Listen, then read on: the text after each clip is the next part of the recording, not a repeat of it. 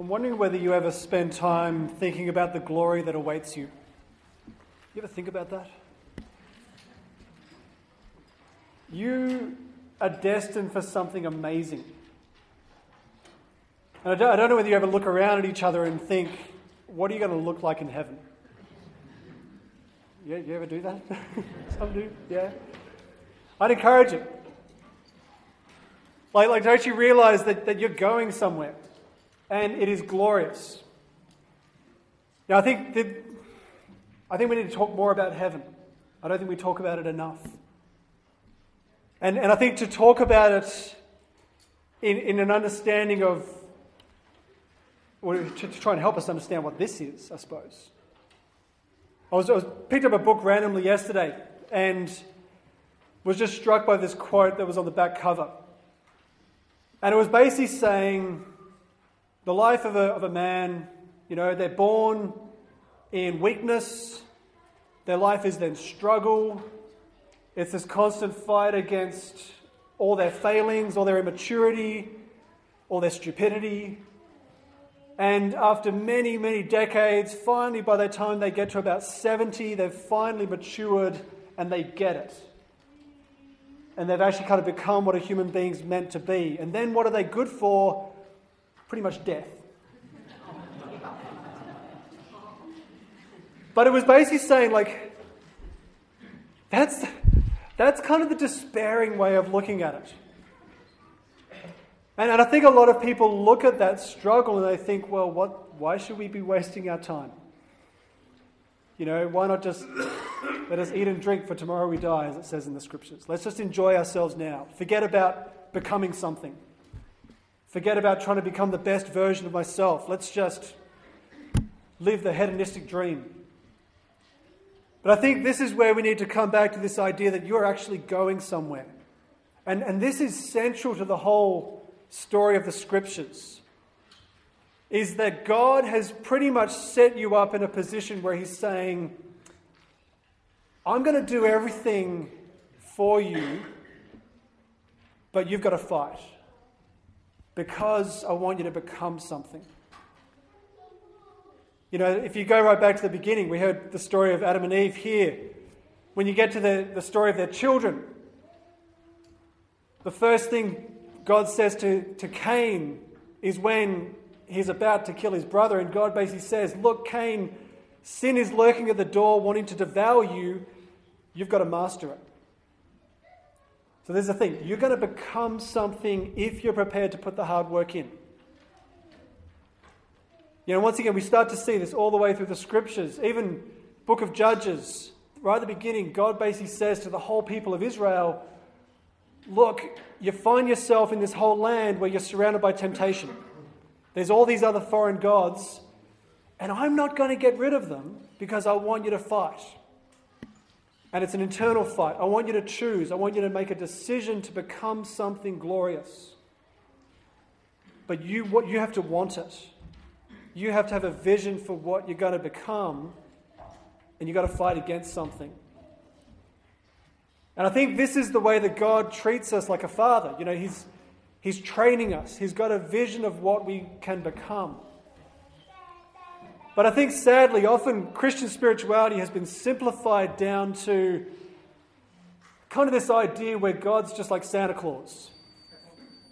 You believe in Jesus? Right, there you go. Ticket to heaven. Nothing else you need to do. All yours. And we work out the logic pretty simply. We're like, well, if I believe in Jesus, I don't need to do anything else. And I think, that's kind of the extreme understanding of it. But I think we miss actually something of the whole purpose of what we're doing here and of where we're actually going. If I dare say, I think most of what you think about heaven's probably wrong. Or at least it's not the full story. Because so often we talk about heaven as being a place and paradise.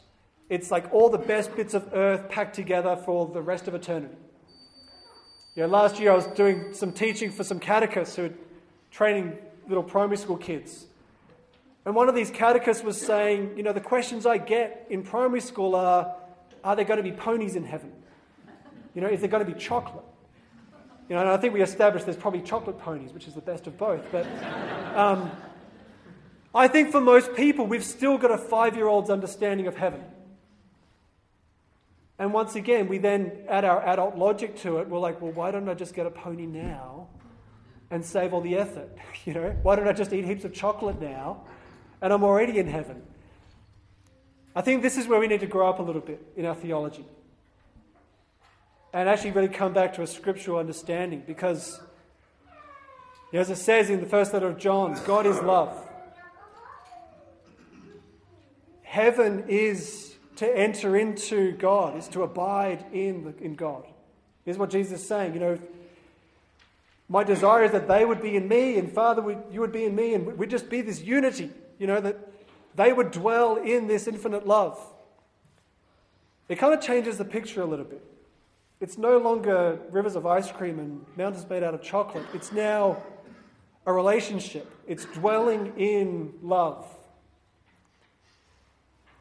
And that suddenly changes the picture dramatically, because while Christ has done everything on the cross to make that possible, he then leaves open the door for us to try to prepare ourselves for it.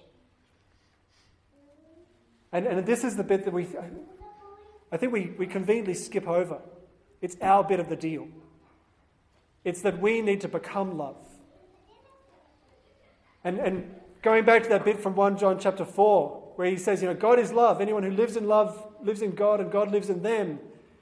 The next line is basically where it says, on the day of judgment we will have confidence, because as he is, so are we in the world.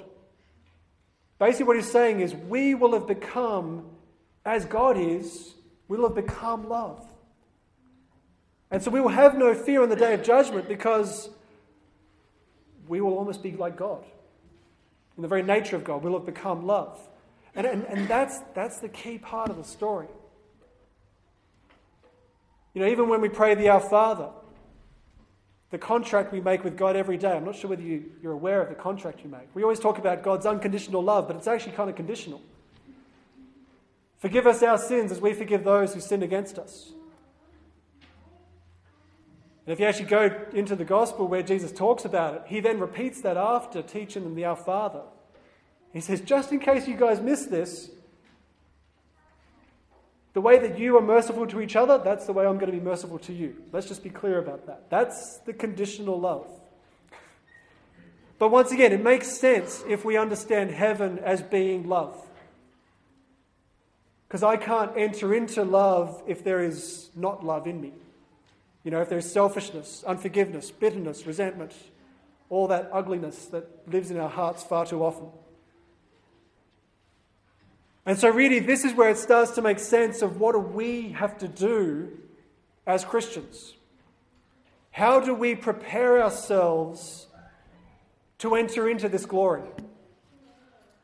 There's this beautiful line in the second reading from the second letter of Paul to the Corinthians, where he basically says, the troubles that we're going through, the troubles which are soon over, though they weigh little, train us for the carrying of a weight of eternal glory, which is out of all proportion to them. The trials, the sufferings of this present time are preparing us to carry a weight of glory, which is so much bigger than the pain we're going through right now. You know, I was talking to the youth group on Friday night about this, and I was basically saying, if you imagine that during the week you get a letter from the Reserve Bank saying that in 12 months' time we are going to open the bank vault where all the gold is, and you can take as much as you can carry in your hands, what are you going to do? First thing, you get a gym membership. Okay, and you're going to be like, where's the biggest dumbbell possible? Okay, let's just start doing... I'm going to put myself through hardship because I want to be able to carry more of it. Now, that's an image which has been spoken in different ways through many saints. You know, go back to St. Augustine, and he talks about how desire stretches our heart. You know, he uses the image of someone trying to stretch a sack so that it can hold more in it. You know, like trying to pull the material. It's hard work. trying to stretch it so that it has a bigger capacity. And he says that all the yearning and waiting we have in prayer, and even the sacrifice we make in our life now, like, I'm not going to have this good thing because I want something better. It actually stretches our heart to receive even more of God. You go to St. Therese of Lisieux, and she wrestled with this because she was saying, like, how can everyone in heaven be equal? And yet at the same time, the scriptures suggest that some people are going to get more than others. And one of her sisters explained it to her by saying, imagine that everyone goes into heaven with a cup. And everyone's cup is full, but everyone's cup is a different size. So some people have got a little thimble, whereas other people have got a massive bucket. But it's the same image. It's like, how do I stretch my desire? How do I stretch my yearning for love? I just want more of God. Because I want to be filled with more of this glory. And really, this is what starts to make sense of the Christian way of life. It's a training in love. Like, every day I'm trying to choose love because I want to become love. Because I've got an idea of what this glory is that awaits me, I will always want to choose the hardest path. I want to try and stretch that capacity. And we feel this. I'm sure it's the most basic thing we understand, that being selfish is really easy. It feels great at the time, but feels rubbish afterwards. Whereas to actually be selfless, to be loving, is really painful at the time. And yet afterwards we feel fantastic. That's the Spirit of God trying to say something. That's the Spirit of God trying to say, choose the hardest path. Train yourself. Always try to seek to become what you're meant to be. And the reason why it's painful is because your soul's actually changing. Like, it's actually kind of stripping away all the self, and you're actually becoming like God. And so this is where it starts to make sense of everything we're doing. Particularly this, the Christian community. It's really quite hard being around people who you don't like. Most of you would never have chosen to sit next to the person you're next to. Well, some of you did. That's why you're not sitting elsewhere. But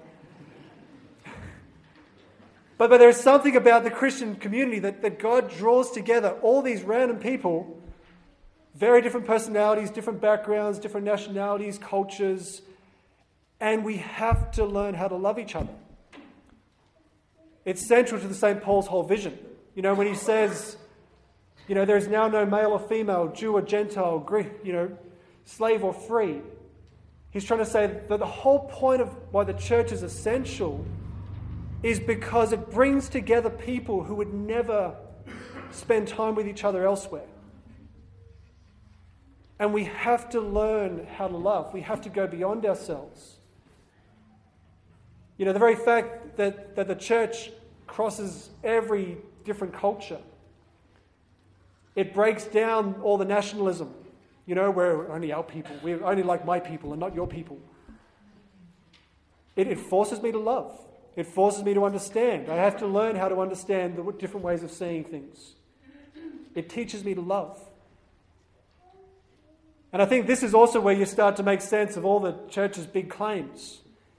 When the church says that there's no salvation without the church. And people kind of say, well, that's whatever.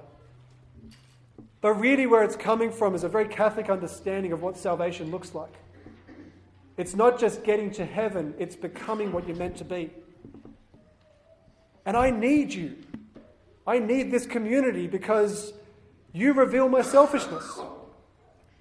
And you force me to have to go beyond myself and die to my own selfishness and care for you. And I need that. We all need this. And this is why we actually need to be invested in each other's lives. If you're looking for the most simplistic understanding of heaven and hell, heaven is love, hell is selfishness. We live in a world which is promoting hell really well. Do what you want when you want. The most important person in the world is you. Just be happy. Don't care about anyone else. If anyone else makes you unhappy, cut yourself off. You couldn't look for a better marketing campaign than that. Whereas this is the complete opposite. And I think as a church, we need to actively go in the opposite direction to where our society is going to. You know, when you come to church, you want to look around for the person who you don't want to sit with and sit next to them. You know, in whatever community you're part of, the person who annoys you the most, they should be your most valued friend. Go back to Thérèse Lisieux. Thérèse Lisieux, you know, she's a very young woman when she joins the convent, and she writes really honestly in her autobiography about how she was driven insane by these other nuns. You know, because there was like this old nun who used to rattle her false teeth in the chapel, and Teresa's like, "Arr." You know, this other nun would splash her every time they were doing the washing up. But gradually she started to realize, I need you more than I need anyone else. Because if I'm actually going to become love, you're the one who's going to take me there. It's not going to be by hanging around the nice nuns or my friends.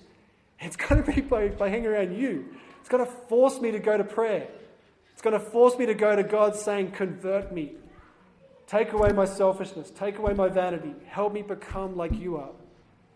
And this is where we need community.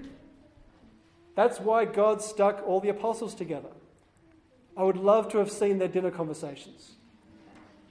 You know, because you've got such a mix of people. You've got Matthew the tax collector, who was compromising with the Roman Empire, and you've got Simon the Zealot, who had devoted himself to kill anyone who was compromising with the Roman Empire. And Jesus is like, hey, you two, go out on mission together. Deal with it. And this is the whole idea that it forces us to become love. And this is why he gives us the Holy Spirit.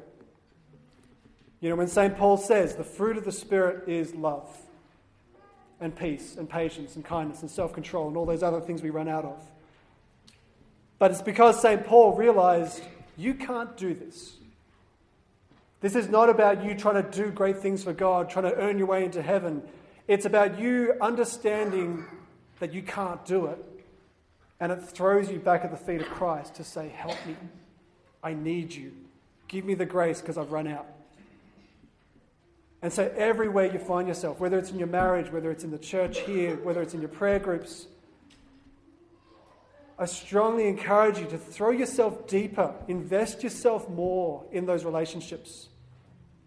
Find whatever opportunity you've got to go out and work with people who you find difficult. And let that throw yourself back into prayer, to allow your prayer to go deeper and deeper.